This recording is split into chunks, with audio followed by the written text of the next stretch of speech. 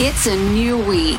Are you ready to attack life? Let's kickstart your week. 3, 2, 1. Now, here's Tim and Steve. Tony Robbins.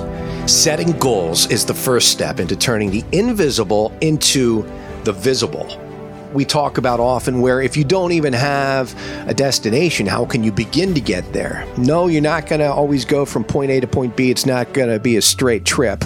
There's going to be twists and turns and things you had no clue you were going to encounter, but move forward towards at least a destination.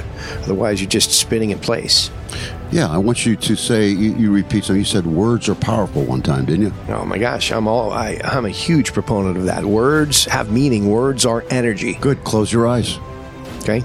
Say the word to your head, but don't speak it. It's the same. So my point is, if you have good energy, good words, they start in your brain with a process of thought.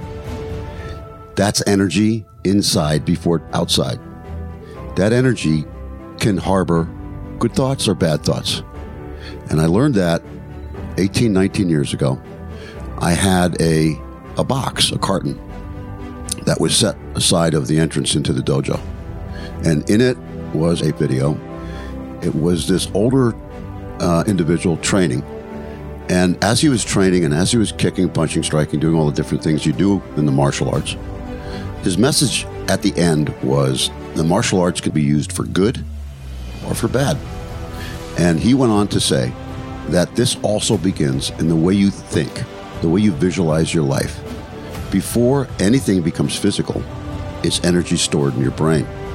What you think is what you're going to become, either good or bad. Are you ready? Go attack life. We'll see you Thursday for our feature episode. Don't miss it. AttackLifeNotOthers.com.